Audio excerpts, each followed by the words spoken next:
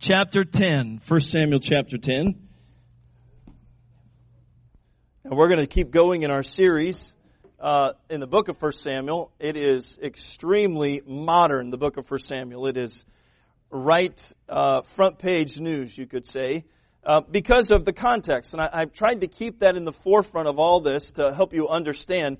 You know, sometimes we read the Bible and because we only read bits and pieces of the Bible and we don't read it contextually or systematically or even sometimes chronologically like I normally read it through the year, we lose the context. And I will tell you that if you lose the context of Scripture, you're losing a whole lot of truth. You've got to keep that context. For instance, this week, even in my own devotions, as I'm just my own personal reading, as I go through the book of 1st, 2nd Kings, 1st and 2nd Chronicles, and it goes through the prophets that were prophesying during that time, I started thinking to myself, you know, a whole lot of people would not read the Old Testament normally. A lot of people don't. Some people are intimidated by it. Some people get lost in it. I've done that. I've been there, done that. Looked for a life preserver, and there is none. There really isn't sometimes. But the reason that God put the Old Testament there, you said, well, but we're New Testament Christians. Why do we have to read the Old Testament? By the way, this is free. It's not the message. Why do we need to read the Old Testament? I will tell you, as I read the Old Testament over and over and over again, I think this is my 23rd time through the Bible, and I say that humbly because I love the book. I think the Old Testament, the reason that God preserved it wasn't just so that we would know that God created all things. It wasn't just so that we would know about the nation of Israel, but is that we would know who God is in His totality, at least as much as we can comprehend. Now, I will tell you that there's not a different God in the Old Testament than there is in the New Testament. He's the same God. He's the same yesterday, today, and forever. How many believe that? All right. Now, if that's the case, then you have to look at Him in His entirety. So you have to back out and say, okay, I'm reading all of this about these kings, and I'm reading all of this about the begets, and I'm reading all of this about the nation of Israel. What has that got to do with me? Probably not a whole lot. But it has a whole lot to do with God. It has a whole lot to do with what pleases Him, and in many cases, especially in the Old Testament, what does not please Him. All right? Now, in light of that, we come to the book of 1 Samuel. It's the end of the period, as we know, as the, what? The Judges. Now, the period of the Judges is every man, even though he's living in Israel, even though he was raised Jewish, even though he was raised with Jehovah God Almighty as the Lord God of Israel, even though he has that knowledge, every man was doing that which is right in his own eyes anyway. All right? Now, that's why the period that we're discussing is so modern.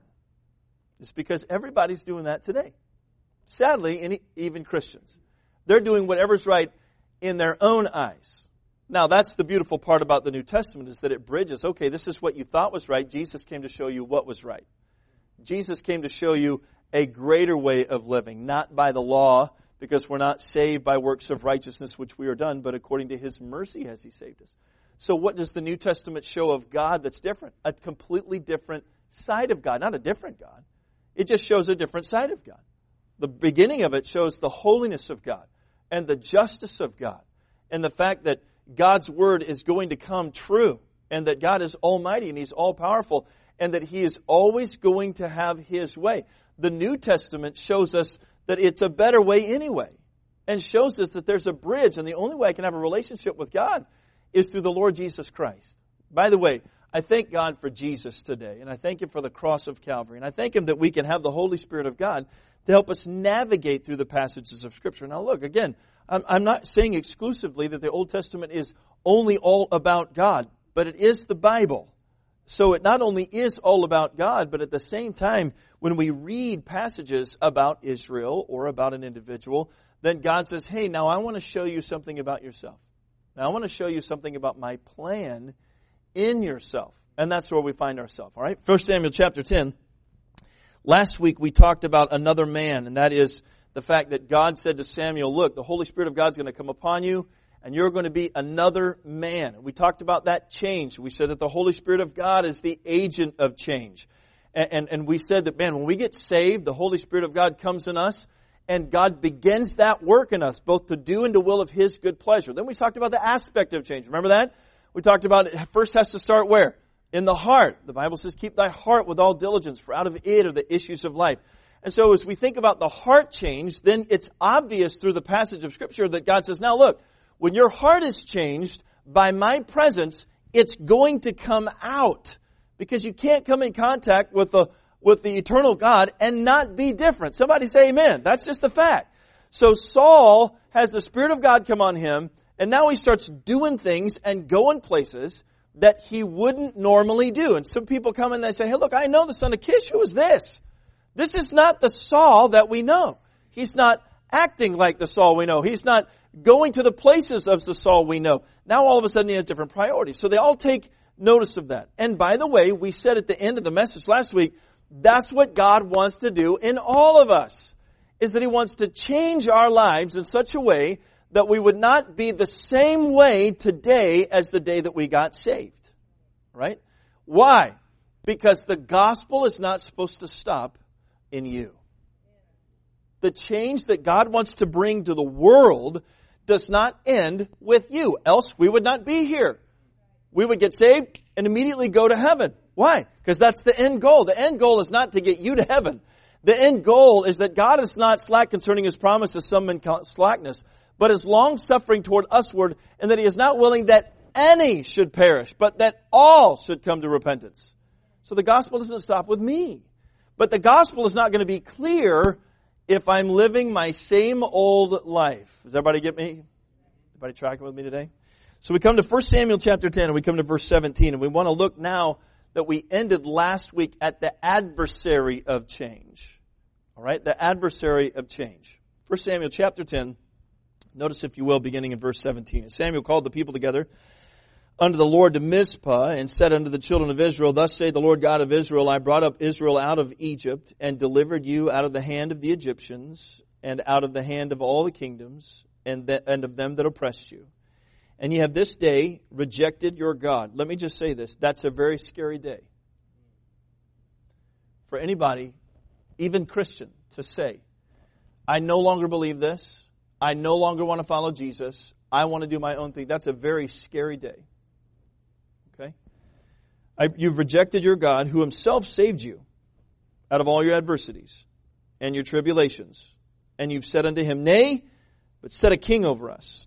Now therefore present yourselves before the Lord by your tribes and by your thousands. And when Samuel had caused all the tribes of Israel to come near to the tribe of Benjamin was taken. When he had caused the tribe of Benjamin to come near by their families, the family of Matri was taken, and Saul the son of Kish was taken. And when they sought him, he couldn't be found. Therefore they inquired of the Lord further, if the man should yet come thither. And the Lord answered, Behold, he hath hid himself among the stuff. And they ran and fetched him thence. And when he stood among the people, he was higher than any of the people from the shoulders and upward. And Samuel said, by the way, let me just go back. The reason that he was hiding is because he didn't think he could do it. And if he's anything like me, he probably, in many ways, didn't want to. Okay? We talked about this at the very beginning of the message last week and the week even before that, in that when God calls you to do something that you don't think that you can do, He's always going to equip you to do what you think you can't do. Moses, Noah, Daniel, all of the people that God used didn't step up and say, I can do this. I got Goliath, God. No, they didn't do that. They all recognized the fact that the battle is the Lord's. Okay? So he's hiding among the stuff. They go in there, they fetch him, and now he's higher than any of the people from shoulders upward. Verse 24, and Samuel said to all the people, See ye him whom the Lord hath chosen, that there is none like him among the people. And all the people shouted and said, God save the king. Then Samuel told the people the manner of the kingdom. And he wrote it in a book. And he laid it up before the Lord. And Samuel sent all the people away, every man to his house. Now notice the last two verses, okay? So God is publicly anointing Saul now. And he's put him in the position. Verse 26. And Saul also went home to Gibeah, and there went with him a band of men whose hearts God had touched. Look at verse 27. But the children of Belial said, How shall this man save us? And they despised him and brought him no presents, but he held his peace. Heavenly Father, we thank you for giving us again another day and an opportunity to serve you, to worship you.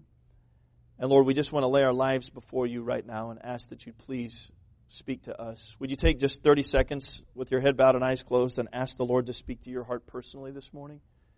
Just ask Him.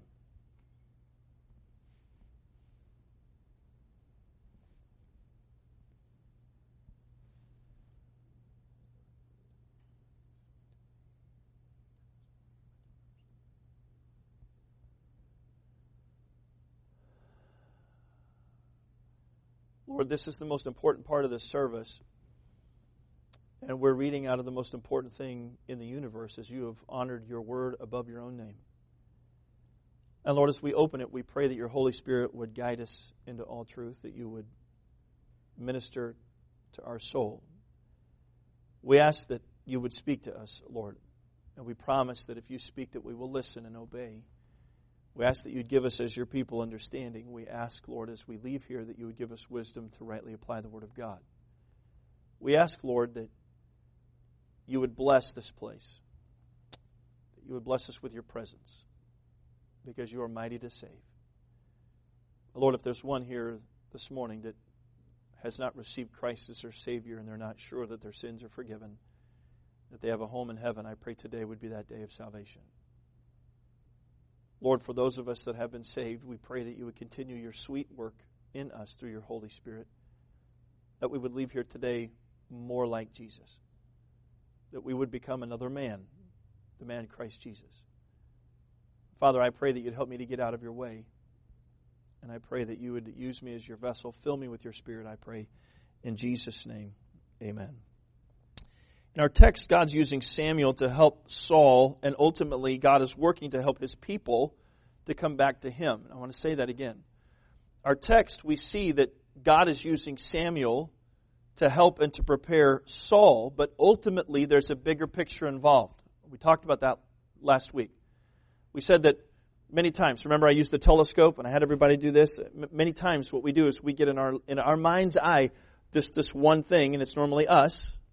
And that's our tunnel focus, is that, okay, what's God going to do for me? Or what's in it for me as a Christian? But God sees far beyond that. He sees the people that are connected to us. He sees the people that we come in contact with. He sees the people that we work with or we live next door to.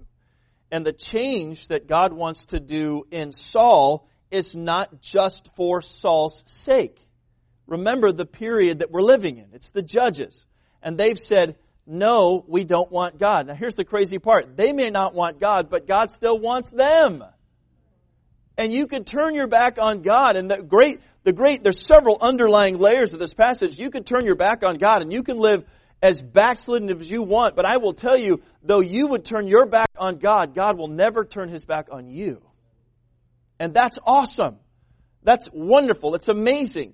And it's another aspect of God. His long suffering toward us. He is patient and kind. His kindness doesn't change. The way you treat God doesn't change His love.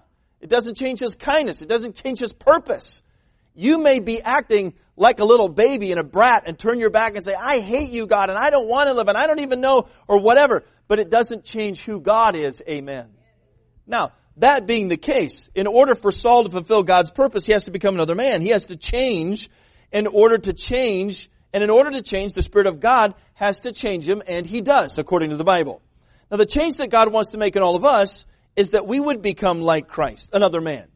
And all that God wants to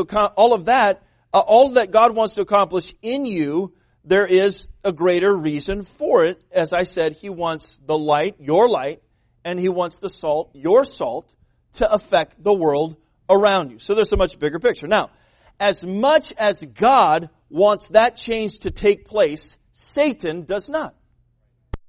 As much as God wants you to become another man, Satan would be just as thrilled if you stayed the same person. If you stayed the same exact way and your life was the same way, the same desires, the same direction before you got saved. Now, he is animately opposed to your life being salt and light.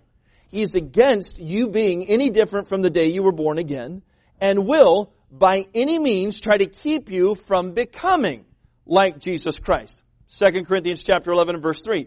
But I fear, lest by any means, as the serpent beguiled Eve through his subtlety, so your minds should be corrupted from the simplicity that is in Christ. Do you understand that? The Bible tells us that Satan will, listen, by any means necessary, beguile you so that you can be removed from the simplicity of becoming like Christ. Now, as the Spirit of God descended upon the Lord Jesus, for instance, He was led, according to the Bible, by the Spirit into the wilderness to be tempted of Satan. Now, let's just say it out loud, though some of us are already thinking it. If Satan went after the Lord Jesus Christ, then certainly he'll go after those who endeavor to be like Him. Right? Romans 8:29 says that I have been predestined. The plan for my life has been predetermined. That when I get saved, that I need to become like Christ. If that's God's predetermined plan, then Satan is determined to keep that from happening. And he will by any means beguile you to keep you from fulfilling that plan. The baptism, somebody said, of a believer is in many ways a declaration of war against Satan and his kingdom. Any Christian living life under the influence of the Holy Spirit then is a threat to hell. Satan then has no dealings with a backslider. Everybody track with me there? He has no dealings with a backslider. He doesn't have any dealings with the wanderer, the prodigal, or the unwilling, or the unyielded. Why? Because they're not a threat to hell. A Christian living out of the will of God with their back turned on God, though God may still be pursuing them in His loving kindness and through His mercy and by His precious grace, Satan has no dealings with them. Why? Because God's in pursuit of them. They're not in pursuit of God. Their direction's already going their way. Even though God may be in pursuit, Satan's happy with that situation. But what he's not happy with is the saint that is on his knees or her knees praying to an almighty God.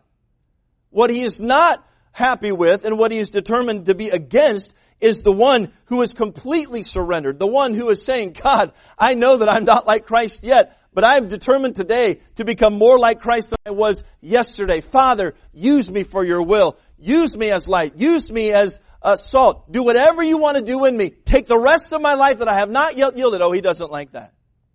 Satan doesn't like that. Those who've decided to follow Jesus, however, to learn of Him, to grow in knowledge and the grace that He affords, those who shine their light like a city on a hill for the glory and the kingdom of God are public enemies. Now, Satan didn't want Saul to succeed. All right? But it wasn't just about Saul to Satan as well. It was also about Israel. Do you understand all this? You see, since Genesis chapter 3, Satan has been trying to make sure that people don't follow the seed of a woman that was going to be Jesus. And so the enemy thing has been a constant since the very fall of mankind.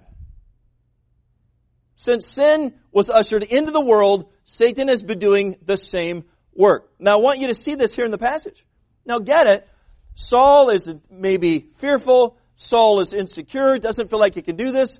But God wants to use him, and God wants to be merciful to Israel in light of that. Do you see this? They've turned their back. God says, okay, you reject me, you want to use the king, but guess what, Mike? I'm going to use the king anyway. I'm going to work all things together for good. I'm going to do it. I'm going to do it for my name's sake. He confesses that over and over, God does in the Old Testament. For my name's sake, I'm not done with you, Israel. For my name's sake, I'm going to be merciful to you, and I'm going to be merciful to you through the very king that you chose. Wow. What a God! So now, Saul is anointed. Now Saul is in front of the people. Everybody says, God save the king. In fact, God goes to the extent of putting a band of men around him, Joel, whose hearts were also touched by God. We'll get to that in a little bit later. And so, as he leaves, now all of a sudden, in your mind, you're thinking, wow, everybody's behind me. But not everybody was behind him, was he? Do you know that Scripture will reveal Saul's weakness? We'll get into that a little bit later. And it starts right here in verse 27, but the children of Belial. Do you know what Belial is? Evil. It's nasty. It's people who are the spawn of Satan. It's people who decide, you know what?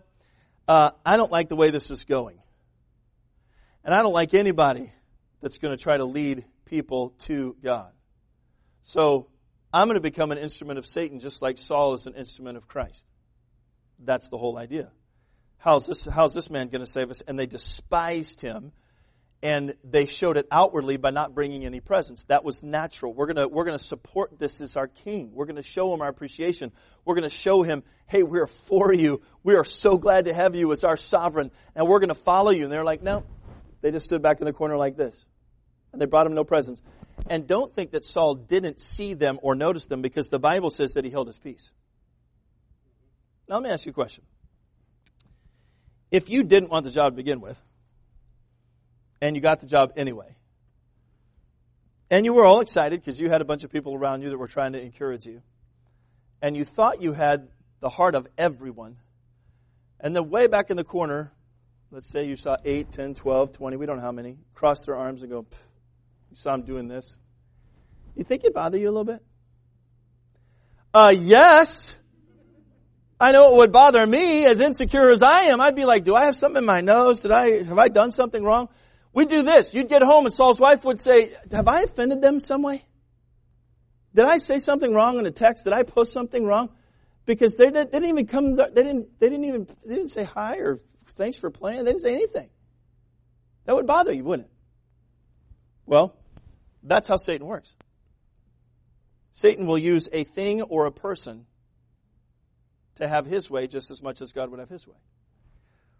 The Bible says, be sober, be vigilant, because your adversary. Because your adversary, and then he names who it is, the devil, as a roaring lion walketh about seeking whom he may devour. Listen, verse 9, whom resist, steadfast in the faith, knowing this, that the same afflictions are accomplished in your brethren that are in the world.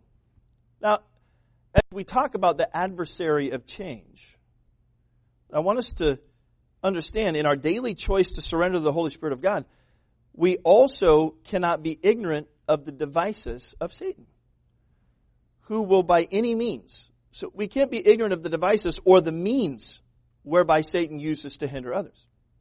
So I want to give you several thoughts today about, okay, first of all, let's settle the fact that we're here to say, Lord, I surrender all. Lord Jesus, you're not just my Savior, you're my Lord, and you are the God of heaven. And you saved me by your grace and through your mercy, through your shed blood. You took my sin in your own body on the tree. That I should be dead to sin and live unto righteousness, because I know how I'm healed. It's through your wounds, your stripes. So I surrender. I'm presenting myself to you fresh and anew at the first day of the week as a sacrifice, holy, acceptable unto God, and I'm doing it because it's reasonable for me to do it. And I don't want to be conformed to this world. Lord, what I want to be is transformed by the renewing of my mind, so that when I leave here, the will of God will be perfect, good, and acceptable to everyone else. This is what we sang about. Everything that you've given to me, I want you to give to somebody else, because I realize the gospel doesn't end in me. That's why we're here. Now, in light of that, Satan is the enemy. So how do we respond? Okay, we know we're supposed to surrender to the Holy Spirit. What's the Bible say about how to respond to Satan? It says resist. Now, we don't have a problem resisting with a lot of other things in our country right now. We really don't. We'll resist a group of people, or we'll resist a certain law, or we'll resist a certain party in our politics. But how about if we just set all of that aside and just think for a minute that even a good or a right law or a good and right party or a good and right individual can be used of Satan to get me to turn my back against God. Now, understanding that and doing something about it is two different things. Intentions don't win battles, and they don't make for a life except an empty one. So let's think about, how do we respond? Well, let me give you 3 real quick things. First of all, we need to respect him because he's dangerous. We've got to respect who he is as the prince of the power of the air, because he's dangerous. As a serpent, Satan deceives. As a lion, he devours, and we cannot afford to underestimate his power or abilities. Why? Because he is a dangerous enemy. The Bible refers to him as Abaddon or Apollyon. That is a destroyer. That doesn't sound like somebody that you shouldn't respect. Look, the fact of the matter is, Ronald Reagan was a great, an individual that stood against the enemy of communism. All right? But he respected their power. That's a fact. You cannot take your enemy for granted and not have respect for what they can do. Somebody say amen. The Bible calls him a destroyer, but he also calls him an accuser. You see, there's all kinds of things going on in the realm of the unseen that you and I don't normally think about, that we don't address, that we don't pray about. And yet the Bible says that he has great power and intelligence, and by the way, a whole host of demons who assist him in his attacks against God's people. Turn in your Bibles to Ephesians chapter 6. Ephesians chapter 6. Now remember, please don't lose the context, though we're talking about the adversary of change. It's because of the agent of change that lives inside of you that we have to talk about this. So God is for my change. Satan is against my change. All right? He's not for it.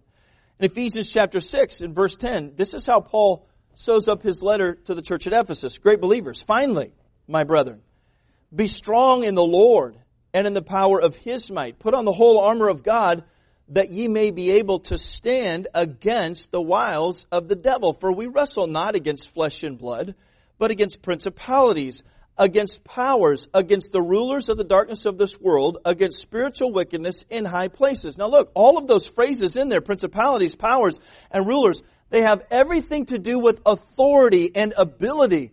And if I just step back and I don't treat him with respect that is due because of his power and ability, then I've already lost. If I don't know my enemy, Sun Tzu, the warlord of Africa, said, if I do not know my enemy as well as I know myself, then I will never win a battle.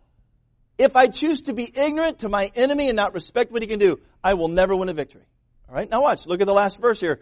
In verse 13, wherefore take unto you the whole armor of God, that you may be able to withstand in the evil day. And then here's a phrase that should be underlined in your Bible. And having done all, to stand. Now, let me ask you a question. Would Paul be so forthright in talking about what we need to do in order to resist Satan if Satan wasn't a real threat? Man, he's reiterated some things over and over and over again here in just about 3 or 4 verses that would cause me, if I was sitting in the book or in the church of Ephesus, to go, wow, that sounds like what I've been going through. Watch. Paul and Peter's admonitions about Satan are written to people who've experienced his attack. They knew all about persecution. They knew all about what the world was trying to do in their life to keep them from doing all that God was doing in their heart. Does that make sense? So Paul and Peter are both inspired by the Holy Spirit of God, who is the agent of change, to make sure that God's people are aware and equipped for the adversary of change. Does that make sense? So we got to respect him because he's dangerous. You don't go, look, if I remember we were in North Carolina, I was stationed in North Carolina for the first several years while I was in the Air Force. And we were over at a friend's house and we were like, oh, let's go for a walk. So we went for a walk. And as we were walking around the corner from his house, I just, just like everybody else, we look at their lawns or look at their houses or whatever, or their cars they're driving. And I looked down the side of their house and there was a lion in the backyard. Now, I will just tell you, that's not normal. It's not. It's just not normal. And so as I looked down there, I was like, I literally stopped and I said, wait, Rick, did I see you? Is that what I think it is? He goes, yeah, that's a lion. And I said, so you're allowed to have a lion as a pet in your backyard in North Carolina? You can just have a lion? He goes, well, I don't know if it's legal or not, but he has it. I mean, full grown, full lion's mane. So I was standing there and I was just looking at him. And if you've never been in the presence of a lion, it's amazing. They are very commanding. Their eyes and the way that God made them. No wonder they're called the king of the jungle. Though they're lazy and they don't do let all the ladies do all the hunting for them. I don't know how that works, but just bring me my meat and I'll sit here and eat. You guys can go kill it, cook it, and oh wait, that's what most of us do, right? We take our wives for granted. Anyways, you know what happened? That dude let out a roar, and if you've ever been close to the presence of a lion when he roars, it resonates through your bones. And you, if you haven't to that point, instantly respect what that bad boy can do. Now listen, the Bible says, your adversary, as a roaring lion, walketh about, seeking whom he may devour. Why? It's to keep you from doing what God wants your life to be done with. He wants to keep you from becoming like Christ because He knows that if you're like Christ, He's no match. He knows that. He knows that every life that you touch is going to be changed, and then there's another one. And then there's another one. Can you imagine the fit? By the way, we talk about if one sinner repents, that all of heaven rejoices. Okay? In Acts chapter 2, 3,000 people got saved. Can you imagine the rejoicing in heaven that day? Right? At the same token, can you imagine the screams and the screeches and the roar from hell? The world never had seen anything like Jesus Christ raised from the dead. And as soon as the story was told, 3,000 people got saved. The world had never seen that. The devil was not prepared for that. But he's had 2,000 years to prepare for you. I think we need to respect him. Because it's worked. Oh yeah, he couldn't control Pentecost. Yeah, he lost 3,000 souls and 5,000 after that. And multitude, some people say upward around 20 or 50,000 people had been saved in a relatively short period of time. And the gospel went across Europe and all through Western Asia. And all through that region, Satan lost ground. And he has been fighting like tooth and nail since then to make sure it never happened again. And he's won a lot of those battles. Now I want you to think about that. Because that is a power that we have to recognize. And we have to respect. Secondly, we need to recognize him though for what he is. He's a pretender. We've got to recognize him for who he is. Now, in no way, shape, or form am I saying that you should discuss anything with Satan. We saw how that turned out with Eve. Okay? I'm not saying you should go home and if something happens, you should be like, now Satan, you listen here and start a dialogue with that loser because he's a liar and he's going to convince you. Now you say, well, how do you know that I can't overcome him? Okay, let me just get this straight. So you think in a fallen state that you can resist Satan when Eve couldn't do it in a perfect state. Okay? So let's just dial it back a little bit and think, okay, now wait a minute. I don't think I can go toe-to-toe with the guy that stood with the only two perfect people who ever walked this planet that were human beings, and they lost.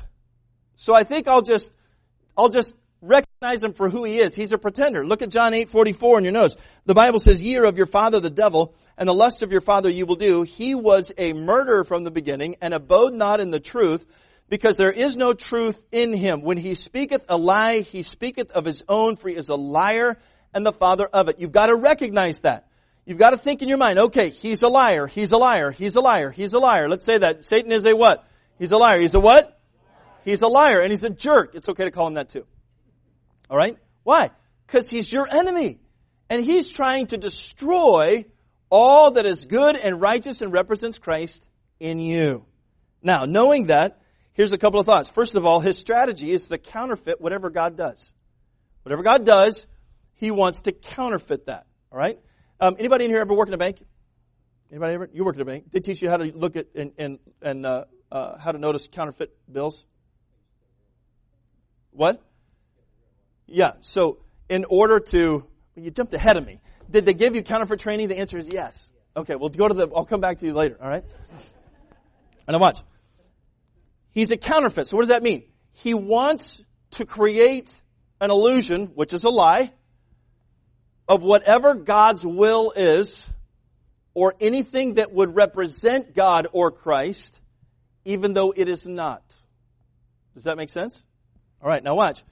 The Bible says in 2 Corinthians 11, verse 13, here's the power of Satan. For such are false apostles, deceitful workers, transforming themselves into the apostles of Christ. And no marvel, for Satan himself is transformed into an angel of light. Therefore, it is no great thing if his ministers also be transformed as the ministers of righteousness, whose end shall be according to their works. So if I read that correctly and I understand it, the Bible says that Satan can appear, and anybody that works for him can appear in the form of something that is righteous. Okay? But it's not altogether righteous.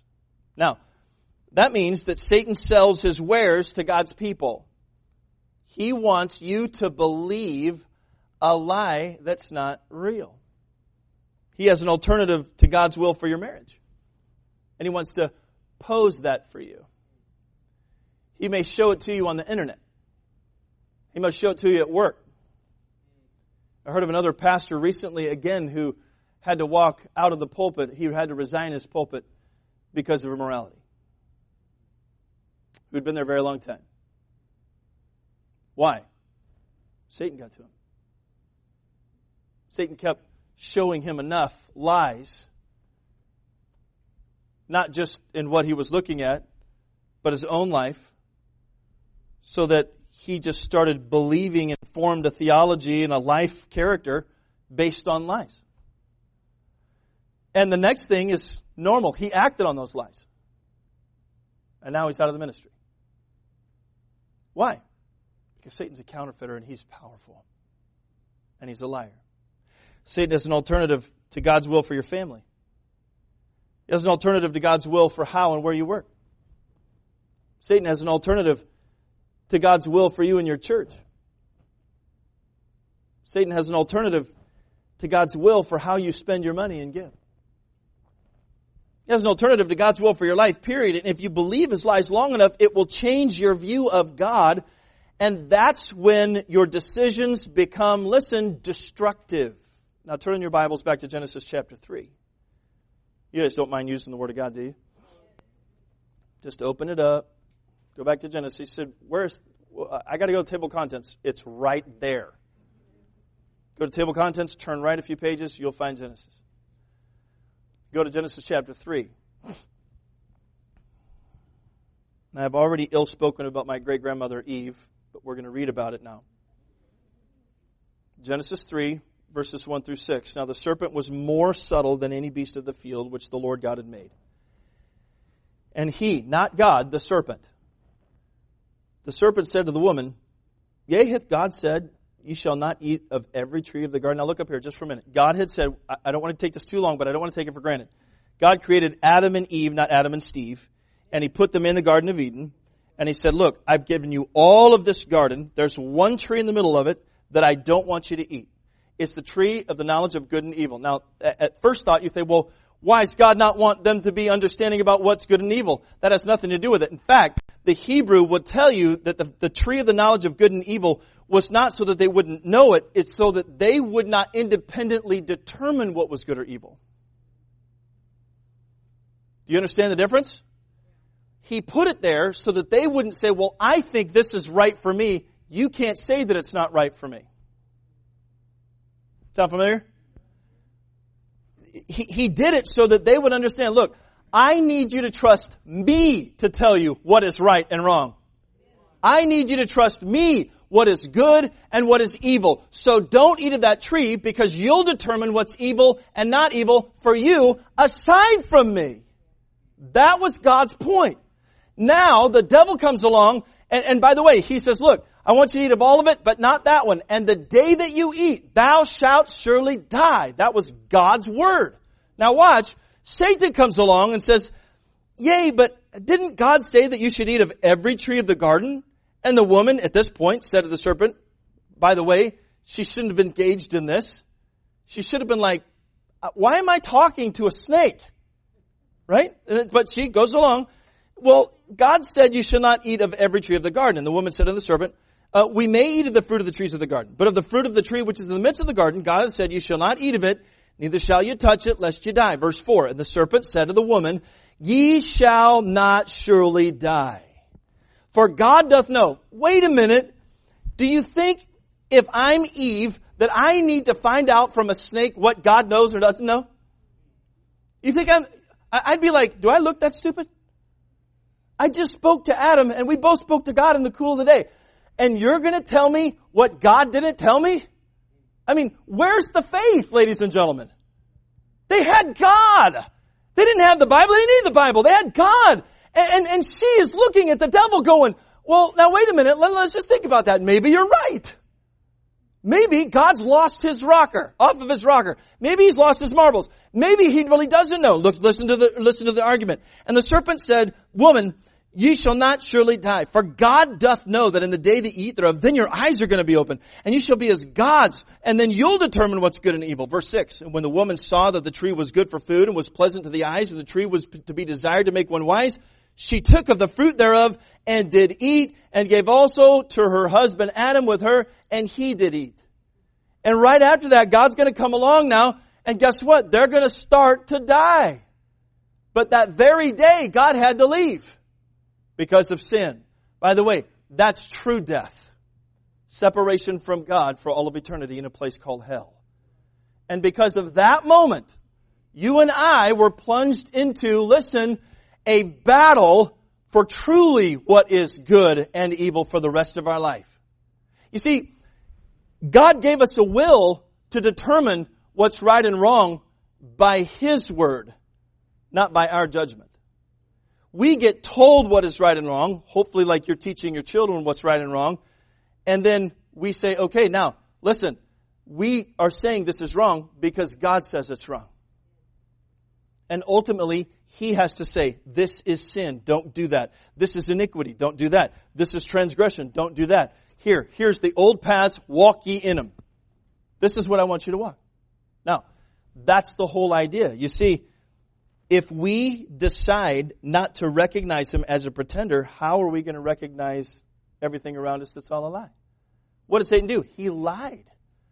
And he tricked her. God does. God knows. You ever have this thought? I'll just do this. I know God's going to forgive me. God said it's better to obey than to sacrifice. You have a thought, well, as long as my wife doesn't, or if my husband doesn't see me, as long as my kids are not around. That's not how it works.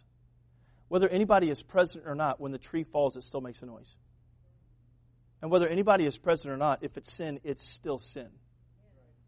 The idea is that here Satan has plunged mankind into an eternal battle against God. And all I journaled this morning in my journal after my devotions. All I can see in the Bible is God has been, since Genesis chapter 3, in pursuit of man. That's all I've seen. If you ask people what they believe about God today, they say all kinds of things. Well, He's just some old man sitting up there with a club just waiting to slam people. No, that's not true. He is a loving shepherd of a father who has been in pursuit of His creation since that day in Genesis chapter 3. And every time someone says no, it breaks His heart. Every time one of His children say no, it breaks His heart. But He doesn't stop. He's still in pursuit of what? Of redemption. For what sake? For redemption's sake. For the sake of the souls of mankind. For the name of the Lord Jesus Christ. That it was not in vain. And so, we've got to recognize Him for who He is. He is a liar. He is a counterfeiter. And His strategy is awful. So how do we do that?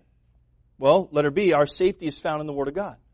Mike said it earlier. He said, look, they don't show you a bunch of counterfeit bills at the bank to see what's counterfeit. They show you the real thing, and you handle it, and you feel the weight of it, and you see the texture, and you hold it up to the light, and you see the ink marks, and you see the different things that they've gone to now, great lengths of changing the paper and changing everything about the fibers and the feel of all of it, just to make sure that when you handle a fake, you immediately know it's a fake.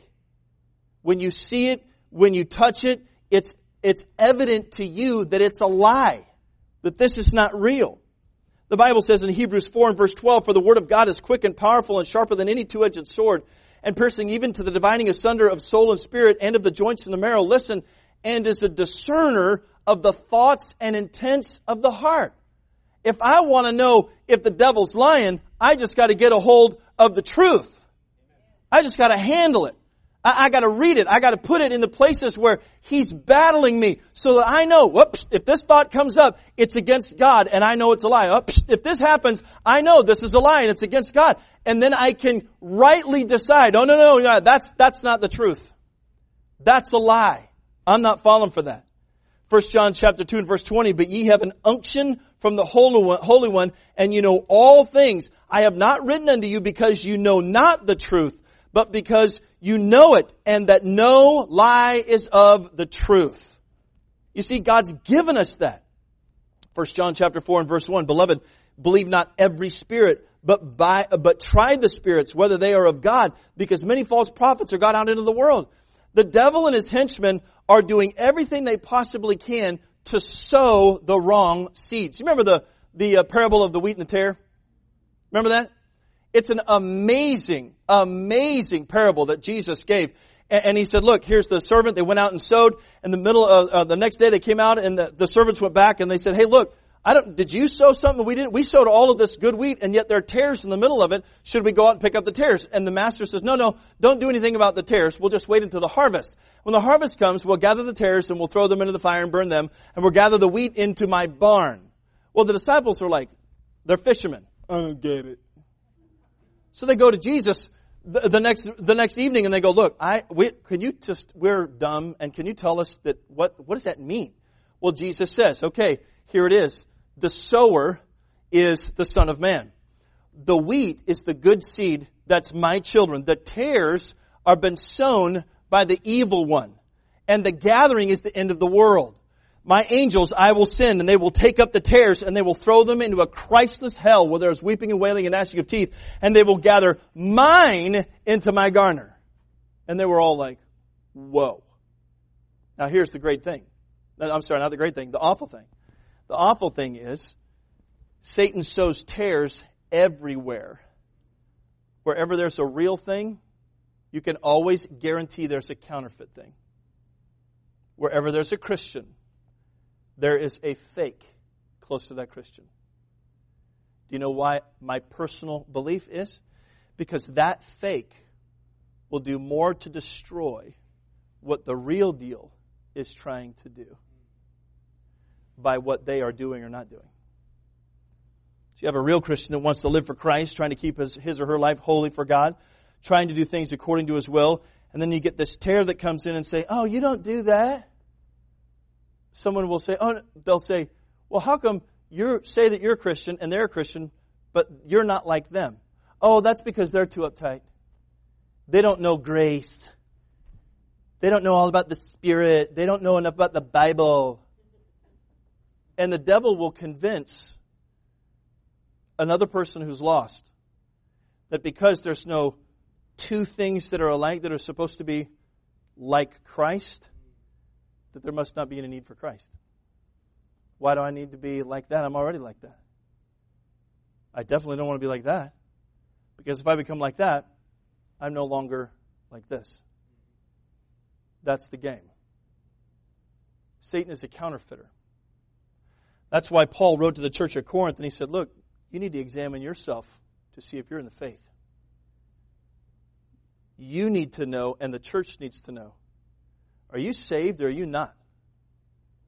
Are you living a lie? Because you're not helping the cause of Christ by living a lie. Somebody testify. The right thing is to know absolutely for sure that you are on your way to heaven. And when that heart change happens, it's supposed to be coming out. Now, the fact of the matter is, Satan is against that.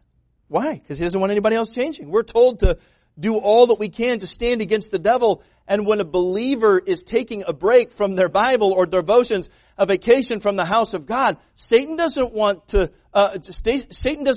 them to see that they are not doing all to stand. He wants to cover their eyes. Oh, I'm just taking a break. Yeah, we're not going to this service now, and we're not taking part in this, and we're not serving here, and we're not giving, and we're not doing, I'm just taking a break. I'm not just, and Satan is so, oh, that's cool. You deserve a break. You shouldn't have to be down there all the time. It's COVID. You shouldn't have to be involved. You need to spend more time with your family. You need to have more things to do. You need to sign them up for this sport and sign them up for that activity. You need to take more vacations. You need to get out. Satan does not want us to think in our minds we're not doing all to stand. And it's working. Isn't it?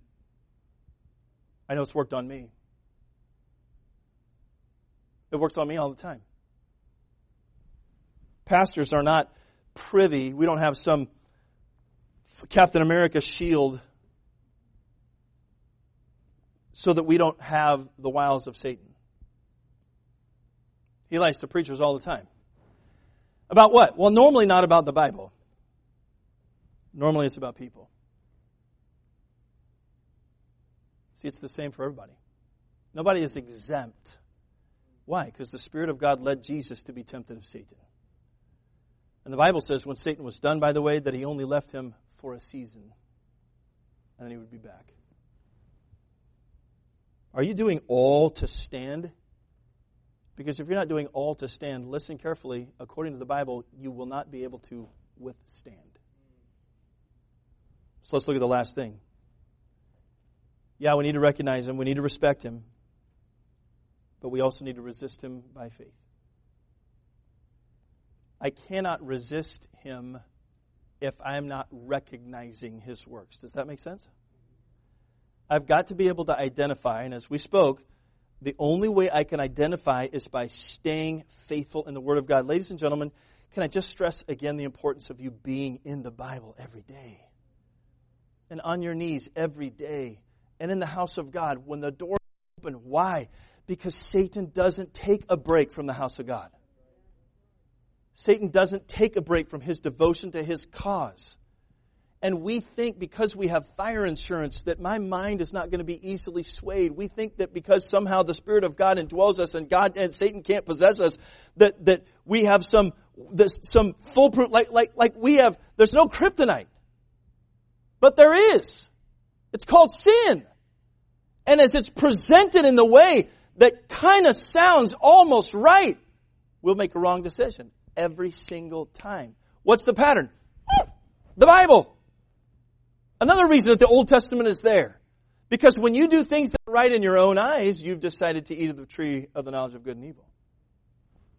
Resist him by faith. Remember, the Bible says, whom resist steadfast in the faith, knowing that the same afflictions are accomplished in your brethren that are in the world. Now, you are not the only target of Satan. And you got to think about this.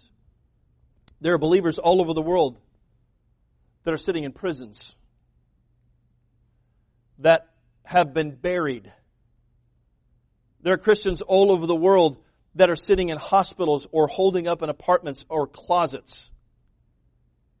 All because the Holy Spirit is directing them into the truth and to obey the truth. And for that, they're being sorely punished. For that. For doing what we have the full right and the freedom to do. We have every opportunity to stand against the wiles of Satan. Not even the physical persecution. But we're not the only ones. Yes, Satan is a pretender. Yes, he's dangerous. But you can resist him. You can win. How? By your faith in God. Just like David took his stand against Goliath and trusted in the name of Jehovah, just like Daniel took his stand against an unrighteous law in the name of God, so we can take our stand against Satan in the victorious name of Jesus Christ. Listen to the verses about the name of Christ, some of them. Then Peter said unto them, repent and be baptized, every one of you, in the name of Jesus Christ for the remission of sins. 1 Corinthians 1:2, unto the church of God which is at Corinth, to them that are sanctified in Christ Jesus, called to be saints, with all that in every place call upon the name of Jesus Christ. Philippians 2 and verse 10, that at the name of Jesus, every knee should bow, of things in heaven, of things in the earth, get it, and things that are under the earth. It is ordained that Jesus Christ is the Savior and the Lord and Christ of all. There is no other name above His name. There is no greater name than Jesus' name. And at the name of Jesus, Satan has to bow. But not if I'm not living like it. If I can't wear Jesus' name on the outside of me, why would I think that I could resist Satan on the inside? Ephesians 6, or let me go this way. Let me give you three things and we're done. Unless we stand by faith, we cannot withstand in the faith. Wherefore take unto you a whole armor of God, that you may be able to withstand in the evil day, and having done all to stand. You cannot resist the devil if you're not walking with God by faith. You can't. You cannot. There's no way. And we're going to see that. We're going to see it in Saul's life. By the way, keep this in mind. Saul is the character. A pastor friend of mine said this to me this last week, and I was like, man, you are so right. Saul is the character, when you read him, you're just kind of rooting for him. Like, come on, Saul, you can do it. Oh. All right, batter up again, Saul. Oh, you struck out again. Come on, Saul, I know you can do it. I know you got it in you. And you're just rooting for him and rooting for him. Why does he fail, as we'll see? Because he won't walk by faith. He refuses to walk by faith. And because he's not walking by faith, Satan's just weaving his way in there, and he weaves him all the way until the day that he and his son die. So sad. You can't resist the devil if you're not walking by faith. Your trust in God's word is the foundation of your obedience, and Satan cannot stand against any child of God living by faith. For though we walk in the flesh, we do not war after the flesh. For the weapons of our warfare are not carnal, but mighty through God to the pulling down of strongholds and casting down imaginations and every high thing that exalteth itself against the knowledge of God, and bringing into captivity every thought into the obedience of Christ. Do you understand that if Eve would have been like, wait a minute, that thought is like exceeding what I know about God. And that's not the God that I know. The God that I know is faithful and He's true, and there's no variableness, no shadow of turning. That does not make sense. So I, in the name of Christ and what I know in the Word of God, I'm going to believe the promises, and all that's being lied to me falls down at the ground. And has to be subject to whom? The Lord Jesus Christ, the Lamb of God. Now, that's the power of resisting. Because God's given us that power. I have the ability to overcome the world. How? By faith. My trust in God and His promises. Unless we stand by faith, we cannot withstand in the faith. It says resist steadfast in the faith. Letter B. Before we can stand before Satan, we must bow before God. Now, James and Peter agree here. Submit yourselves therefore to God. Period. Resist the devil, and he will flee from you. See the order? Don't leave for work. Don't leave on a trip. Don't leave to come home before you're submitted to God. Because if the devil has a counterfeit will for your life when you get home for work, and you're not submitted to God, there's no way you're going to resist what he's trying to do when you get there. There's no way. Why? Because you're not submitted to God. I can't do all things without Christ. I can only do all things through Christ. Right? Before we can stand before Satan, we've got to bow before God. Letter C, don't believe that you don't need backup. Don't believe that you don't need backup. Remember back in our text how the Bible says that Saul also went home to Gibeah, and there went with him a band of men? There went with him. What was God doing? Because God already knew what was going to happen to Saul. He not only prepared Saul, but He prepared people around him to make sure that he stayed walking by faith. Are you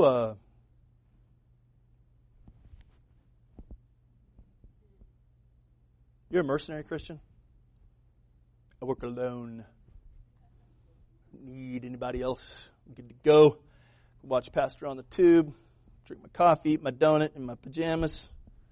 Don't need to be at church. Don't need to be around other Christians. Don't need to go to retreat. Don't need to go to an activity. I'm good. I work alone. No, you don't. If you do, you don't work very well. Because God never intended for Saul to be by himself. And He never intended any saint of His to be by himself. He never did. Never. Never. He never intended him to be by himself. Remember Elijah's like, God, I'm the only one.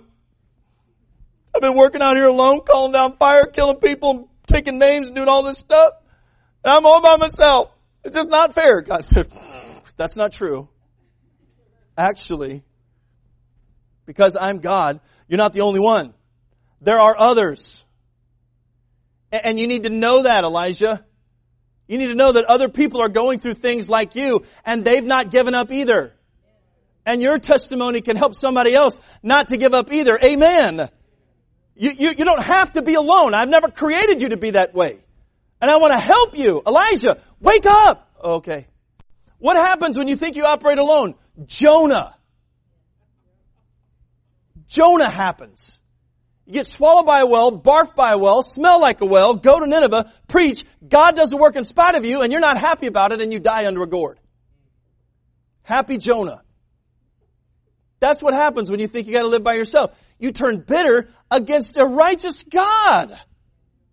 Look, the fact of the matter is, God didn't save you to be alone. You need backup, and so do I. We need backup. I need backup. I'm not charging hell with a squirt gun anytime soon, but I know this. Going out into the highways and hedges, not by myself, will do a whole lot of wonders for everybody involved. Had Peter obeyed these 3 instructions, the night Jesus was arrested, he wouldn't have gone to sleep in the garden. He wouldn't have attacked Malchus, and he wouldn't have denied the Lord. He didn't take the Lord's warning seriously. In fact, he argued with the Lord. Nor did he recognize Satan when the adversary inflated his ego with pride, told him that he didn't have to watch and pray like Jesus told him to do, and then incited him to use his sword, which wasn't what it was for. Had Peter listened to the Lord and resisted the enemy, he would have escaped all of those failures. As a Christian, I'm commanded to stand against Satan and to withstand his attacks by yielding to the Holy Spirit so that I can be changed into another man. The only man who has a perfect winning record against Satan. Jesus. I'm going to believe something. The question is, what will I believe? I'm going to yield to someone. The question is, who will it be? Now, I'm going to either be the same old man, or I'm going to become the new creature or the new man that God saved me to be. So what about you? Are you on your way to heaven? Do you know for sure if you died today that you'd be in the presence of God? If He said to you, why should I let you into my heaven? What would you say? Do you have Jesus Christ as your Savior or not? Now look, the fact of the matter is, Jesus died to rescue you from your sin. He died to save your soul from hell. He's been pursuing you all of your life. And if you'll come to Him, He'll save you. Now, if you have, and you've trusted Christ as your personal Savior, and you know beyond a shadow of a doubt that you're on your way to heaven, but you're not living like it, then Satan's having his way with you. If you're not faithful into His Word, and faithful on your knees, and faithful in obedience, you have nothing to stand. There's no legs to stand on. Why? Because the just shall live by faith. And yet God says, look, you can do this, but you have to do it steadfastly in the faith.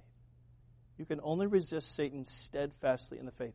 Let's determine today to say no to Satan and yes to God. To be steadfast in our faith. Don't make, I told the guys on Wednesday night, don't make a foolish commitment. Well, bless God for the next 6 years. I'm going to commit to God for the next year. That I'm just going to read. No. Just do it today. God, I'm going to commit today that I'm going to walk with you. I'm going to commit today. I'm going to commit a good portion of time to your word and on my knees. And I read it today. I'm going to be still and I'm just going to know you. I'm going to be okay with that. I'm going to start there because Satan is waiting for me out there. And in many cases, in my case, he's not waiting out there. He's waiting in the same room. And he's waiting to see, am I going to bow before I try to stand? Or am I just going to get up and try to stand foolishly on my own? Let's not be that. Let's not turn into what we know Saul is going to be here shortly. And let's make sure that we recognize who the liar is. Father, we love you and we thank you for your word. Thank you so much, Lord, for caring for us and for loving us. And Lord, I know that all of us have been lied to so much in our life. And God, if we were honest and we were to tell the truth today, we know that we've believed too many of Satan's lies. And as I wrote, Lord, he's won far too many victories in this room alone. Lord, we look at the landscape of our state, of our country, of this world, and we can see that it seems like Satan is winning, and probably he's winning more battles than he should. So let me back up and say, Lord, though he may be winning a lot of battles, we're thankful that you finally win the war. And one day it will all be over, and he'll be cast into the lake of fire for all of eternity. And the heat and the smoke of your judgment will never be put out. But God, until that day that we're called home, until that day that our enemy is finally put in his place by the Almighty God, the minute that we decide to live by faith, we're entering into a war, a battle. a battle for the souls of mankind, for the kingdom of God, for the righteousness of God. And Lord, I just confess to you today, Lord, that I want to be a faithful soldier. I want to endure hardness. I want to fight the good fight of faith. And Lord, I believe there are other Christians in here with me that want to resolve to do the same thing today. And Lord, before we go there, we've got to admit and confess where we failed you. So during this invitation, I pray that you would see the hearts that are open, that you would hear the cries for the mercy that you always hear. Lord, that you would forgive, that you would strengthen, and that you would equip us. Help us to be not the same person that we were when we got saved. Lord, even today, help us not to be the same person who came in here. Help us to be changed into your image. With heads bowed and eyes closed, would you just stand to your feet with me this morning? I'm going to have Miss Jenna play, and as she plays, would you just take a few minutes and spend time with the Lord? The altar's open. If you'd like